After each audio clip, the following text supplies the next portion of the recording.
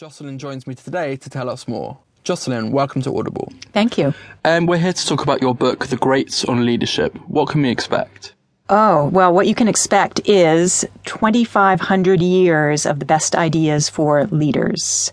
So it's really, the book is a panoramic view of all the great thinkers and authors of history, the masterminds of history, if you will, on leadership.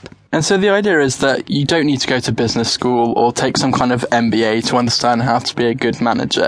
Just learn from these great figures. Is that a fair summary? Yes, it is. So can you give me some examples of the figures that feature in the book? Sure. So it's a broad range. Many great thinkers. So Plato to Pericles, Churchill, C.G. Jung. There's some more contemporary figures, Roald Dahl, which some people remember from their childhoods. Who else? Let's see. Shakespeare, of course. Great psychiatrists. So like Viktor Frankl, who's the great Austrian psychiatrist. Machiavelli, Jane Austen, Mary Shelley.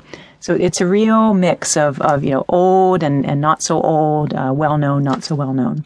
So it obviously makes sense how we might learn something from Jung, say, or from scientists. But what about Roald Dahl or Jane Austen? What are we learning from them about leadership? Yeah.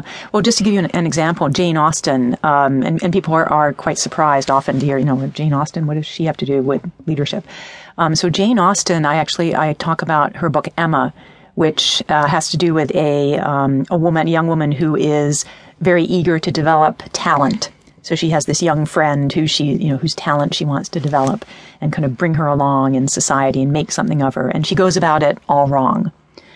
So it's a really great example for leaders of how sort of your desire to be a talent developer can go awry.